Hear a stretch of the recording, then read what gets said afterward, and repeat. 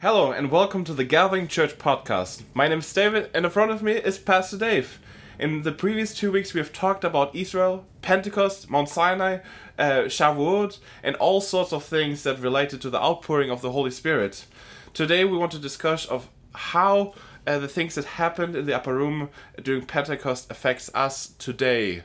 How are you doing, Pastor Dave? I'm doing fantastic, and once again, we have a rainy Tuesday. Yes. Every podcast that we've done, it has been raining. Yes, raining or trucks or all sorts of things that are happening here at the trailer. That's right. Over here at the church trailer park. Yes. No, but hey, praise God for the rain, because in July, we're going to be thankful that it's rained so much when things are pretty dry and hot. Yes. So, but yeah, I've been having a blast talking about Pentecost and exploring, leading all the way. I feel like this journey started really back in March when we started talking about the resurrection, and the resurrection has led us now all the way to, from the 40 days that Jesus was here, still working miracles, to his ascension, to Pentecost. It's really led us to right here, to starting to explore the Holy Spirit. Yes.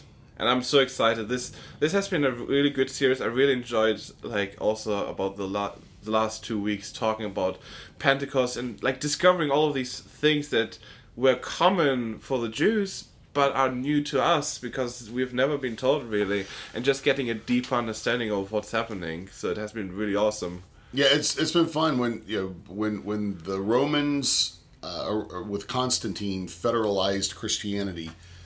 They wanted it to be a Roman religion. It was viewed as an offshoot of Judaism.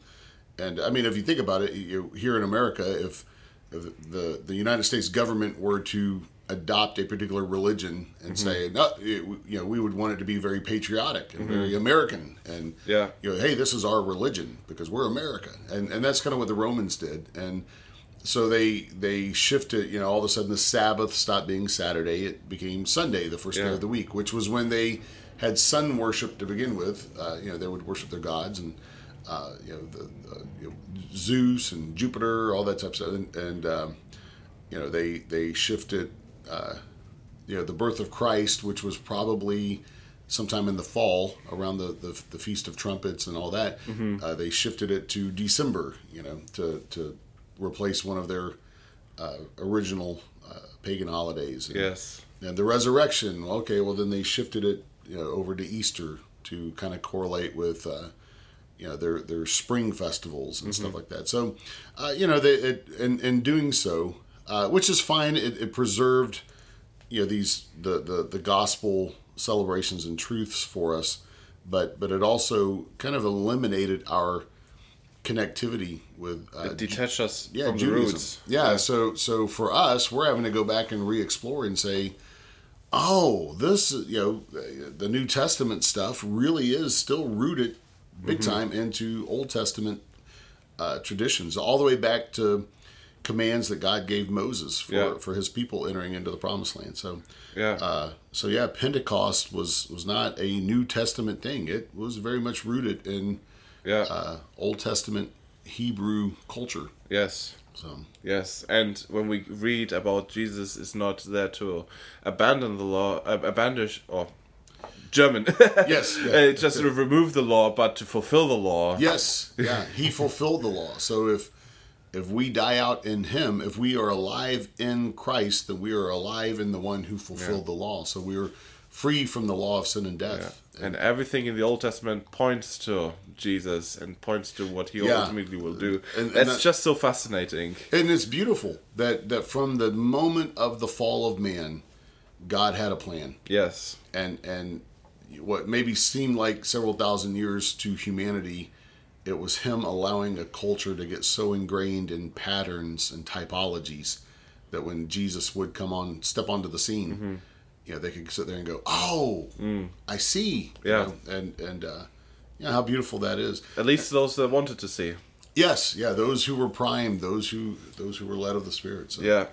Yeah. And as we have discovered, it all led up to the crucifixion, and then to the upper room, which all give symbolization to Mount Sinai, and all the amazing things all the crazy and amazing things that happened in the Old Testament with Israel coming out of Egypt, receiving the law at Mount Sinai. So at Pentecost, something crazy happened. The outpouring of the Holy Spirit, which was kind of special for the disciples. Why was it special? It was special for the disciples, though, especially those initial 120 believers that had gathered together, because number one, it had been promised to them, so they had been waiting for some time. It was promised all the way back in the prophets, actually, with the prophet Joel saying, "In the last days, I will pour out my Spirit upon all flesh." Prior to that, in the Old Testament, the Holy Spirit had been around. The Holy Spirit had been around since Genesis chapter 1. First page. It said that the Spirit of the Lord hovered over the surface of the water. So the Holy Spirit was actually part of the creation process of the world. So, and not only that, the Holy Spirit would strive for mankind. God said in Genesis, my Spirit won't always strive with man. The word strive means to work for a mass achievement, or a great achievement. So the Holy Spirit has always worked on behalf of mankind for great achievement from the moment of creation. And so, it wasn't like the Holy Spirit was new to the scene. It's just in the Old Testament, the Holy Spirit would be poured out on certain individuals. Yeah, so not to 200 plus people. Yeah, no, a prophet, a king. Well, he would, Joshua was full of the Spirit. That's why, he had a totally different spirit about him when he went into the Promised Land and said, "Hey, we can take these guys. We can go. This is our land." But all the other spies were like, "Nope, can't do it." Gideon. The Holy Spirit came upon Gideon, and he was victorious. Samson, the Holy Spirit would come upon Samson, and he would defeat the Philistines. King Saul, would have incredible counters with the Holy Spirit coming upon him, and he would prophesy every time he would, matter of fact, there was a saying in the land, First Samuel talks about it, that people would say, "What, is Saul even a prophet now?" Just because they were so amazed that he would prophesy and speak these incredible decrees from God. And minister when the Holy Spirit. But then the Spirit actually left Saul because of his disobedience, which is kind of interesting, because Jesus, when he was talking to his disciples about the promise of the Holy Spirit, and he says, "Look, I'm going to be leaving, but I'm not going to leave you abandoned. I'm going to ask the Father to send the Advocate, or the Paraclete. And this coming week, we're going to get into that word." He said, "I'm going to ask the Father to send another Advocate, and he's with you right now. You know him, but he's gonna be in you." But he said, "And he will never leave you." Wow! And that's what a promise. Jesus said, "Hey, I've got to go, but I'm going to send another Advocate who's never going to leave you." Which is phenomenal, because it did leave Saul because of disobedience. But now we're living in an age of grace, the dispensation of grace and mercy. That it's not about if we're perfect with our obedience. Although Jesus did say, before talking about the Holy Spirit, he said, "If you love me, obey my commands." So he's still wanting us to obey him. Yeah. But he said that this Advocate, this Holy Spirit, will never leave you. And I'm sure King Saul probably would have loved to have lived in this dispensation. Yes. He didn't have that luxury. It left him, but it'll never leave us. So. Yeah, that's an awesome promise. So for to go back to your original question, that the 120, what an exciting thing for them, because all of them now would have the opportunity to have the Holy Spirit poured out on them, to be filled with this power of God. So the thing that they heard about in legends and read in the old scriptures, the days of old, the old prophets, the old kings, Joshua, all of these amazing people, these amazing things, and these spiritual giants, in their eyes, and then suddenly, wait, I can receive that, and it's like, wait, not just me, but you as well, and you as well.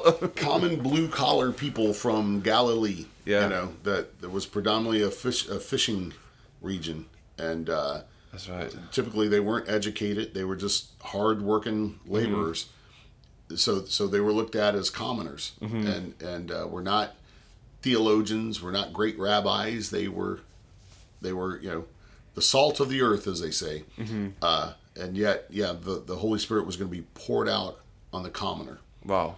And to empower the commoner. We can talk about it now in the modern day church, and we've heard it so much that it doesn't seem, we kind of glaze over it, but to that culture, this was huge. That was a completely new thing. Yes, it was very revolutionary. So wow.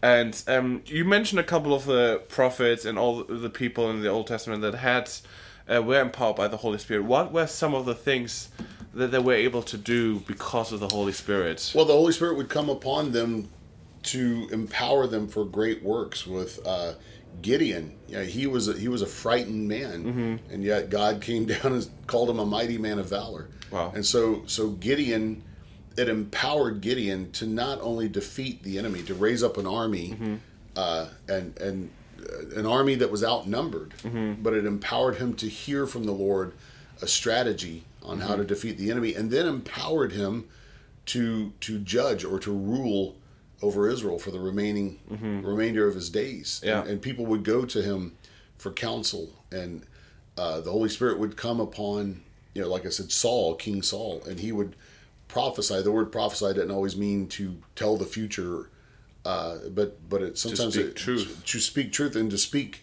a guiding and corrective word of God. That that's really what the job of a prophet was. Is hey, you guys are over here, but God's over there. We need to line up over here where God is.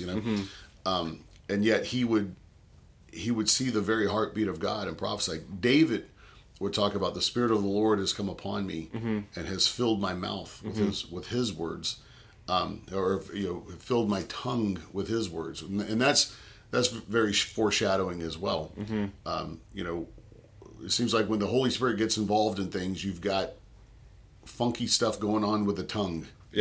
Whether it's speaking in tongues or filling a tongue with the word of God or whatever, and that's a telltale sign that the Holy Spirit is really taking control of someone's life.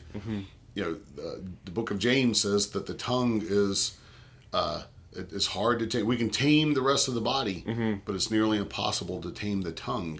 So if all of a sudden you get a man talking different, that's why when the Holy Spirit really gets a hold of somebody, they're not going to talk like they used to. They're not going to use some of the same language they used to. They're not going to talk about the same subjects that they used to. Perhaps they get to operate with the gift of speaking in tongues or interpretation of tongues. We'll talk about all that in later weeks. But it is very much a possession, when the Holy Spirit takes over. So it's supernatural. So some of those things was supernatural wisdom and knowledge and fearlessness. It was prophesying. It was sometimes it was physical. The Holy Spirit would come upon Samson, and he would do physically great, very strong, powerful, supernatural strength, almost Hulk-like. almost like kind of a David Banner thing. And what's funny, we always portray Samson as this huge, muscular guy. Well, the Bible never says that he was muscular. It never really describes him, other than his hair. It talks about his hair, but it never said that he was like some hulking guy. Now he could have been. I don't know, but we always portray him that in our Sunday school pictures and movies and stuff. But how much more powerful would it have been if he was small and timid? Well, if he was just an average guy with long hair, and all of a sudden, yet he could do these, he'd pick up a city gate and take it up on the hillside, or whip a whole legion of Philistines with the jawbone of a donkey or whatever, and that would be even a more so miraculous and empowering of the Holy Spirit. So supernatural strength. Sometimes it's supernatural. Sometimes it's it's in the natural. But God, Isaiah had visions. Yeah, Isaiah, the Holy Spirit would come upon him, and he actually got to see Christ. He foretold of the Messiah. Yes. The Holy Spirit would come upon Ezekiel. Ezekiel, and I wish I would have mentioned this in my sermon. What a beautiful prophecy that God gave Ezekiel. He says, I will put my spirit within you and cause you to walk in my statutes and you will keep my judgments and do them. Oh, what a wow. beautiful promise! That is awesome. That all of a sudden it's not this struggle to try to achieve a list of rules and regulations, but God says, no, I'm gonna put my Holy Spirit inside of you, and He's gonna be so powerful and so possessive that you're just gonna know to do the right thing, and you're gonna do it. Mm-hmm. And that's ultimately what it is about. It is about walking with God. Like, yes. These rules were all literally just like something that He put in place so that He can be close to His people again. Yes. Because originally He walked with us in the garden, and our disobedience literally separated us from God. Yeah, yeah. And all He wants to do is walk with us again. Yeah, and it was easy. I'm sure the folks in the Old Testament would look at the law of God and say, "Wow, it's perfect, but I can't do all that. How am I going to keep up with all these? How am I going to do this?" Yeah. And the answer eventually was, "That's the point. You can't. Yeah. But have faith. Have faith in me. I'll put my Spirit in you, and that's going to give you the power." Matter of fact, you're not even going to have to think about all the rules and regulations because you're just going to do it. You're going to live according to that. Your heart wants to. It's going to be so much of fire that you want to go. Yeah, and that's what the prophet Jeremiah, prophesied the same thing. But he said, this new covenant, God's going to put His law in His word in our hearts. Ezekiel explained it by, it's going to be the Holy Spirit. Yeah, that's going to do it, and. And it all, Jesus said the same thing, that, hey, when this Holy Spirit comes, He will lead and guide you into all truth. He's going to teach you. Yeah. He's going to be your teacher and your rabbi. So, that's pretty powerful. So all of these things that these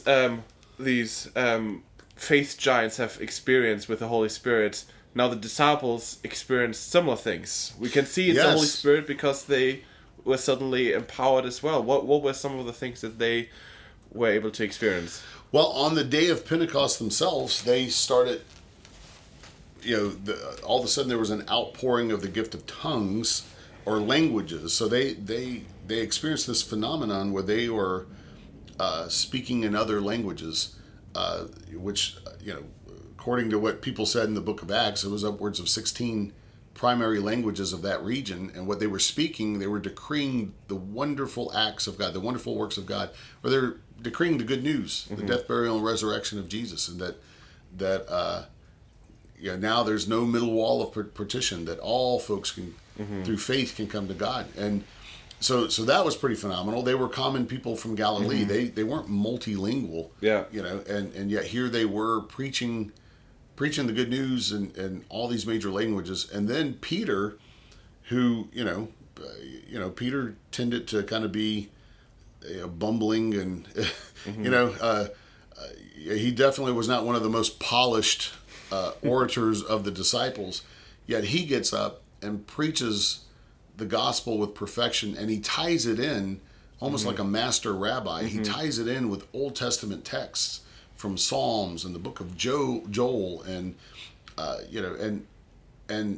and ties in perfectly the death, burial, and resurrection into all of their culture, from Passover and Shavuot, and to where he did such a phenomenal job, and it opened up so many eyes that over 3,000 people came to a saving knowledge of Jesus that day. And they baptized. That must have been a really long baptism. Yeah, that was a pretty long baptism. And a really long line. I tell you. But it's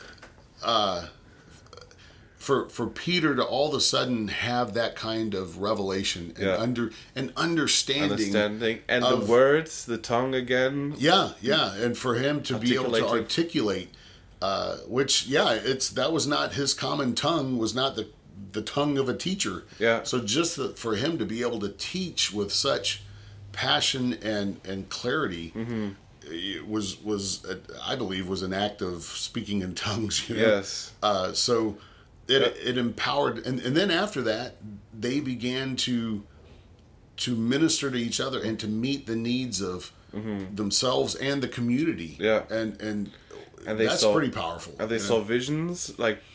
Yeah. They all of a sudden there was miracles that started taking place. They would lay hands on folks and pray, and people would be healed. They would have visions. They would hear the instruction of God. They didn't have to go to the priest, and the priest didn't have to use the ephod, like back in the Old Testament. Consult the ephod that had the I'm going to mispronounce them, the unum and thummim, all the various stones that God would communicate through. All of a sudden, it was a direct communication between God, between the throne of God, the Father, and His people, and miracles would take place. Peter would walk down the street and his shadow would heal people. He was so full of the power of God. He even to the point that they knew when someone was lying. Ananias and Sapphira. Yeah. Sold a piece of land and took some of the money, gave it to the church, kept some of the money, but told everyone, "Oh yeah, we gave all the money to the church." And Peter said, "Why? Why did you do that? You're lying to God. It's okay to keep some of the money, but don't go around lying." And of course, and then God struck him dead. And what that did, of course, that put fear into the people as far as, hey, you don't play with God, you don't mess around, you still keep him in reverence, and you don't mess with the Holy Spirit. Yes, yeah, and so all of a sudden you keep reading the Book of Acts, you start seeing the miracles that would take place, demons being cast out of people, and Paul surviving all sorts of things that he shouldn't have survived. Absolutely, it's he was snake bit, he was shipwrecked, he was stoned to death three times, yeah, and he'd get people thought he was dead, and all of a sudden he'd get back up and he'd recover, but it's everything that Jesus said in the book of Mark that, hey, these signs shall follow those who believe. And he starts talking about all these powerful things, that they're going to cast out demons in my name, they'll lay hands on the sick and they shall recover, they'll speak in new tongues. So it's we start seeing some of the same qualities that the Old Testament giants would spiritual giants would encounter when the Holy Spirit would come upon them. Now common people are experiencing the same thing. So how do we know that the same Holy Spirit that was upon the prophets and then was over the disciples, how do we know that the same Holy Spirit can be in us now too? Peter said it, even on the day of Pentecost. He said, because everyone there, heard his sermon, and the Bible says that it pierced their heart, and so they said, well, what should we do? And he told them, he said, hey, Acts chapter 2, verse 38 says, repent, turn from your sin, be baptized, every one of you, in the name of Jesus Christ for the remissions of your sin. It means to wash or roll away your sins. And he said, and then you shall receive this promise, this gift of the Holy Spirit. And then he says, and the promise is to you and to your children and to all who are far off, even as many as the Lord our God shall call. Yeah. So if you believe that you've been called of God to walk in his kingdom, that he called you out of darkness and that he saved you through the redemptive work of his son, well, then he promised me, that you have access. I will put my spirit in you. Wow. And the prophet Joel said it, in the last days, I will pour out my spirit upon all flesh, all of us, all who, Jesus said it, these signs shall follow them that believe. Wow. And does that then mean that we have the same powers almost in us as the disciples had? Because that sounds a bit crazy for modern Western worlds, like healing people. Unfortunately, our religiosity has taught us no, and I don't know where people have gotten off on that, But yeah, the Bible says the same Spirit that rose Christ from the dead will quicken our mortal bodies.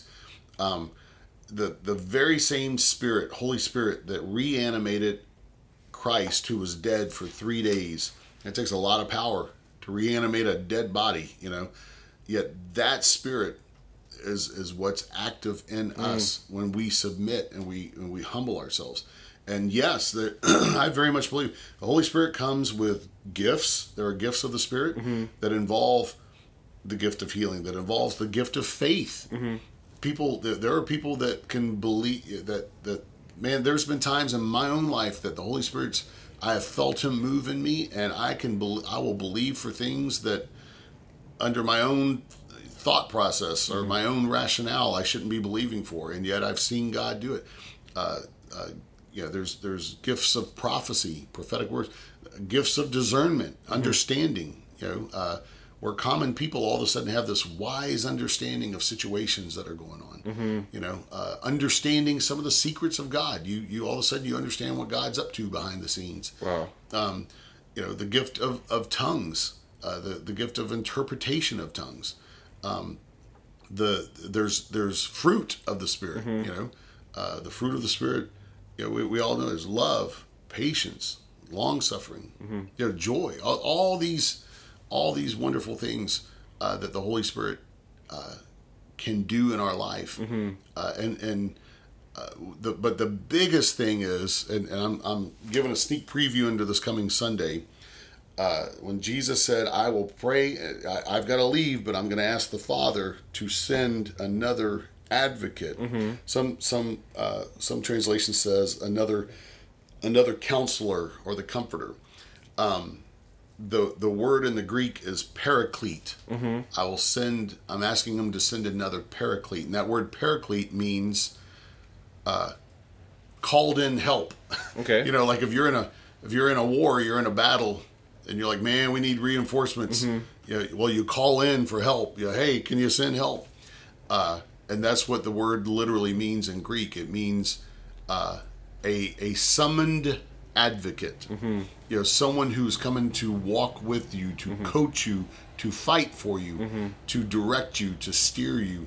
And he's been called in. Christ has called him in so that we never have to walk alone. Yeah. And that's the basis, that's the foundation of the power of the Holy Spirit. Yeah, you said on Sunday that the same power that rose Christ from the dead is the power that can change me. Like, what if I don't want to be changed? Like, why would I want to be changed by God? Because you want to become everything that he's created you to be. He saved you. The Bible says that he called you according to his purpose. He's got a job for you. He didn't save you just to keep you out of hell. He didn't save you just so you can punch a ticket to heaven and live your life. He saved you because he's got a purpose for you. Okay. And in order to achieve that purpose, you can't do it on your own. You need his help. And so you have to die out to everything you thought you were. Just like John the Baptist said, I must decrease and he must increase. Jesus prayed it in the garden. Said, not my will, but thine will be done. There has to come a dying out or a crucifying of your egoic nature. The thing that you think you identify as. This is who David Butler is, and you'll go through seasons in life where you get crucified again, where you die out to more of yourself and become alive in Christ. Paul said, I am crucified with Christ. I've been, I was killed with Christ, yet I live, but it's not me. I'm not the one who's alive. It's Christ living within me. So we become Jesus zombies. In a way, we're dead but not dead. Yeah. So all the things that we identify with, our jobs, our money, our families, all of these things. That's all temporal. That's all temporary. And God has got something better for us. He has something that's eternal. He has something that will let you begin to discover who you really are. The Bible says, before I was even in my mother's womb, you knew me. That intrigues me. That leaves a lot of room for interpretation. What that can mean. Now, I don't subscribe to reincarnation per se. The concept of pre-incarnation kind of intrigues me because, hey, you knew me before I was even in my mother's womb. The word "knew" that's an intimate term. Adam knew Eve as his wife, and they bore a son. So that means intimacy. So there was something intimate with me and God prior to me being in my mother's womb. And then you're born, and then the world and society and your family and the flesh kind of gives you this interpretation of who you are. But that's not who you are. That's your temporary identity. And in Jesus, you can die out to that, and you're resurrected as something new. If any man be in Christ, he is a new creature. So the Holy Spirit resurrects you, empowers you, just like it empowered Jesus to be resurrected. Spiritually, you are resurrected into something new. And what the newness is really, it's really something old. It's something that you were before, back when he knew you originally. Yeah. Yeah, that's why to repent actually means to come back. Yes. To the place where you were once with God before. Yeah, turn around and come back. Yeah. Yeah. And it's interesting because it sounds almost like we as humans are almost like these rebellious teenagers that don't want to have anything to do with their parents anymore and are running away from home. And as God as the parent is just like, hey, my home is always open for you. Yes. I want you to come back because I have all this goodness for you that you can't use anymore because you have separated yourself. You need to work hard now. Everything is difficult because you chose to run away from me, but I want to be here for you. Yeah, absolutely. That's very, very interesting. But then I love that you said it's not necessarily about seeking this power though. Like all of these powers and all of these things that the Holy Spirit can do is great and it's awesome. But it's not about that. It's about seeking God. Yes, yeah. It's one of the fallacies that has taken place in the modern church, and we've talked about it like in the last our last podcast. You and I both come from the Pentecostal movement, and there's some wonderful, beautiful things that I learned, and then there's also some fallacies that I learned. But one of which is one of the dangers is, people start seeking, if they're seeking to know and encounter the Holy Spirit, they start seeking, for signs or gifts, especially within the Pentecostal movement. The most common one would be like tongues. So when folks, they may go to an altar after a sermon and they start seeking after the Lord, and really just, rather than just seeking to know Him and encounter Him, they're, okay, help me speak in tongues, because they think, they identify, well, if I'm going to receive if I'm going to encounter the Holy Spirit, that's how it's going to be. That's even for some people, it's even a test if you're even a real Christian. Oh, do you even speak in tongues? Oh yeah. You start getting people that say, well, you've never spoken in tongues. Are you really a Christian? Or and they, of course, the church at Corinth was struggling with that kind of mindset, and Paul set them straight. Said, I got to speak in tongues more than all of you guys, so knock it off. And he said, pray for the greater gifts. You're seeking tongues. That's one of the lesser gifts, because he who speaks in tongues edifies himself. But he who prophesies, or he who declares the word of God, proclaims the heart and desire of God, edifies everyone, edifies the whole body. And that's really what it's about. It's not selfishness. So yeah, what I recommend for people to do that want to encounter and experience and start walking with the Holy Spirit, just seek God. Say, Lord, what is it that you have for me? I want to be everything you have called me to be. And I open myself up, Holy Spirit. You are alive in me. I acknowledge that you're alive in me. Make yourself known to me. Start teaching me. Start asking every day. The Bible says, in all your ways acknowledge Him and He'll direct your path. So whether it feels silly or not, to me it feels natural, because I've been doing it for so long that every part of my life, I wake up in the morning, the first thing I say to the Holy Spirit, I tell Him good morning, and I thank Him for another day. When I get up and I'm showering and brushing my teeth, I'm talking to the Holy Spirit. Okay, direct me, guide me today. You know what today holds in store for it. There's going to be opportunities for me to use my faith, which means there's going to be some challenges. But you know the route through those challenges. Teach me, guide me, help. Shine a spotlight on areas of my life I need to change, areas of my heart. Hey, by the way, what should I wear today? You tell me. I'm interested. I want to know. Yeah. And hey, what? Just because me, I'm on a weight loss journey. Haven't been doing too well the last few weeks, but one of the things I've been saying is, hey, one of the gifts of the Spirit is self-control. And Holy Spirit, you're alive and well in me, and one of the gifts that you've given me is self-control. And I claim that today. I access that in my life, and I have to remind myself, nope, I'm not gonna eat that. Yeah. And even though, man, I want it with everything in me, nope, I'm not gonna eat it. God's given me self-control via the Holy Spirit. So yeah, it's really about seeking a real daily practical relationship with Him. And as you walk with Him, you start discovering that you get empowered with things that and you do things before you realize you've done it. All of a sudden, somebody mentions, hey, be praying for my mom because of X, Y, and Z. And before you know it, like, you know, you're sitting there holding the person's hand or got your hand on their shoulder and you're praying right there for the person's mom. Yeah. You know, where this time last year, you would have never fathomed doing something like that. Well, what happened? The Holy Spirit empowered you to further the kingdom and pray, you know. And I believe that's how all of the gifts of the Spirit and the empowerment of the Spirit really works. Yeah. Because he possesses you so much that you respond to, you don't react. You know, react is you react. Reaction means that you react in fear sometimes, but you respond the way that the Holy Spirit tells you to, and then you just. For me, sometimes it happens, and then like 10 minutes later, I go, "Whoa, what did I just do?" Yeah. You know?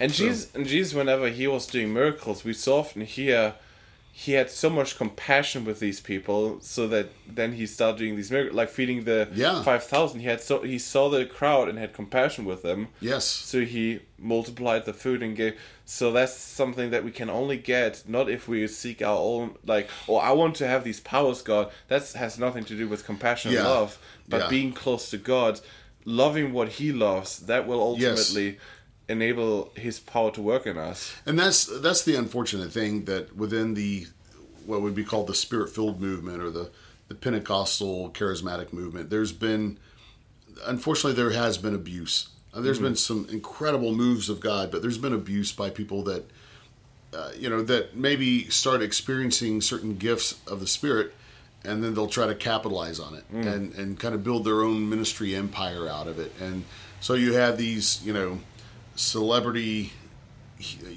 faith healers and celebrity prophets, and it's really I very much believe in the gift of prophecy, and I very much believe that there are those who are gifted in being able to hear from God and help steer and direct the body at large, but it's never supposed to be about the person. And so now all of a sudden you get, it's almost like its own version of the Christian psychic hotline, I can tell you churches that, folks, the congregation is hit or miss whether they ever show up. But man, you book this prophet or that prophet, man, everybody shows up because everybody wants to get a word from God. Well, guess what? You got the Holy Spirit living in you. You don't need a prophet to speak over you. Yeah. You've got the Spirit who will speak to you if you just ask him. Yeah. Anything that a prophet of God speaks over you should only confirm what the Holy Spirit's already been telling you. Yeah. Otherwise all you're doing is seeking out a psychic. Yeah. So, and if you do that, you might as well go down to the local fortune teller, and we know what kind of a mess that can get you in spiritually. So, folks, I got to go to this healer, this particular faith healer for this or that. Well, if the Lord directs you to go to a particular person to have them pray over you, awesome. Or if God empowers someone to pray over you in the moment, awesome. But at the same time, you have the Holy Spirit within you. Yeah. Pray over yourself and believe His word. Claim His word over you. It's not about that person. Maybe it's about community. Sure, connectivity and stuff. But sure. It's ultimately about God and about your relationship with Him. Yes, and we were never supposed to touch the glory. Everything, all of the power, all of the gifts of the Spirit are for two purposes: to edify the body of Christ and to glorify God. Amen. And man was not supposed to touch the glory, and we see a lot of that take place within churches. Yeah. And if you remember the Ark of the Covenant, David had them throw it up on an ox cart, and they were going to carry it back into Jerusalem, and they hit a bump in the road, and all of a sudden two guys go with good intentions. They go to try to steady, because all of a sudden things looked unstable. The Ark of the Covenant, the glory of God, looked like it was unstable. They didn't want it to fall. So with good intentions, they reached up and touched it. And next thing you know, they're tater chips, man. They got fried because you're not supposed to touch the glory. And I think there are men and women with good intentions that have placed their hands on the glory of God. Wow. And it winds up, you can't mix flesh with the glory. That's one thing that we definitely want to steer clear from and moving forward with the Holy Spirit. Yeah. And you have just talked about how the Holy Spirit empowers us to do things before we even realize them. And you said on Sunday that we might be too embarrassed to do certain things, but suddenly with the Holy Spirit, He'll empower us to do these things. Doesn't mean I will not have any fear anymore, or I will not have any embarrassment, or is there still a stepping out in faith going on, even with the Holy Spirit? There's definitely a stepping out in faith, and there always will be. And I think in your flesh, there's always a slight questioning of, oh, man, I hope this works. Now, so it doesn't mean that you're going to be absolutely fearless all the time. Mm-hmm. You still have to kind of struggle with your flesh sometimes. But I think the more you start learning to operate and learning to be led by the Spirit and to be obedient to the Spirit, the more your faith grows and the more comfort level you do have. It's like stepping out on a branch, for the first time. Well, you're going to stay close to the trunk, make sure that branch can hold you. And you eventually you may scoot out there, and it may, you don't always just jump out to the edge of the branch. So, for some people, there were times that the Lord early on would tell me, hey, I want you to go pray for someone and for healing. Okay, so you wrestle with, oh man, is this really you, God? Am I just making this up? Or hey, I want you to go speak this word over somebody. But the more you do it, the more confident you have in your ability to hear and understand. And plus the Lord, you start realizing the Lord's not going to give you anything to say or do that's not backed up by His word. So, all of a sudden you get some kind of thought that's, not backed up with the word of God. Well, maybe it's not God telling you that. So, but that still doesn't mean that God doesn't still challenge me today and make my faith grow. And I've been preaching since I was 12 years old, and and pastoring this church for 3 years, and all, years of ministry under my belt, and still to this day He will stretch me and tell me, hey, by the way, say this, do this. A few years back, I've seen God heal people. I've prayed for people and see them be healed. A few years back, the Lord told me there was a lady who showed up to service where I was associate pastor over in Garland, and a lady showed up to service on a Sunday night, had been blinded, had Lyme's disease, and had lost her. She had lost her sight almost 9 months prior. Oh, wow. And her eyes were. I had known her previously, but she comes in and her eyes are grayed over. And I thought, what in the world happened? And her daughter had told me. Her teenage daughter said she has Lyme's disease. She lost it. It took her eyesight. And as the service was going on after the preaching, there was an altar call. People were being prayed for, and she was down there with her daughter. And the Lord told me, go pray. I want you to go speak over her eyesight. I'm going to heal her. And,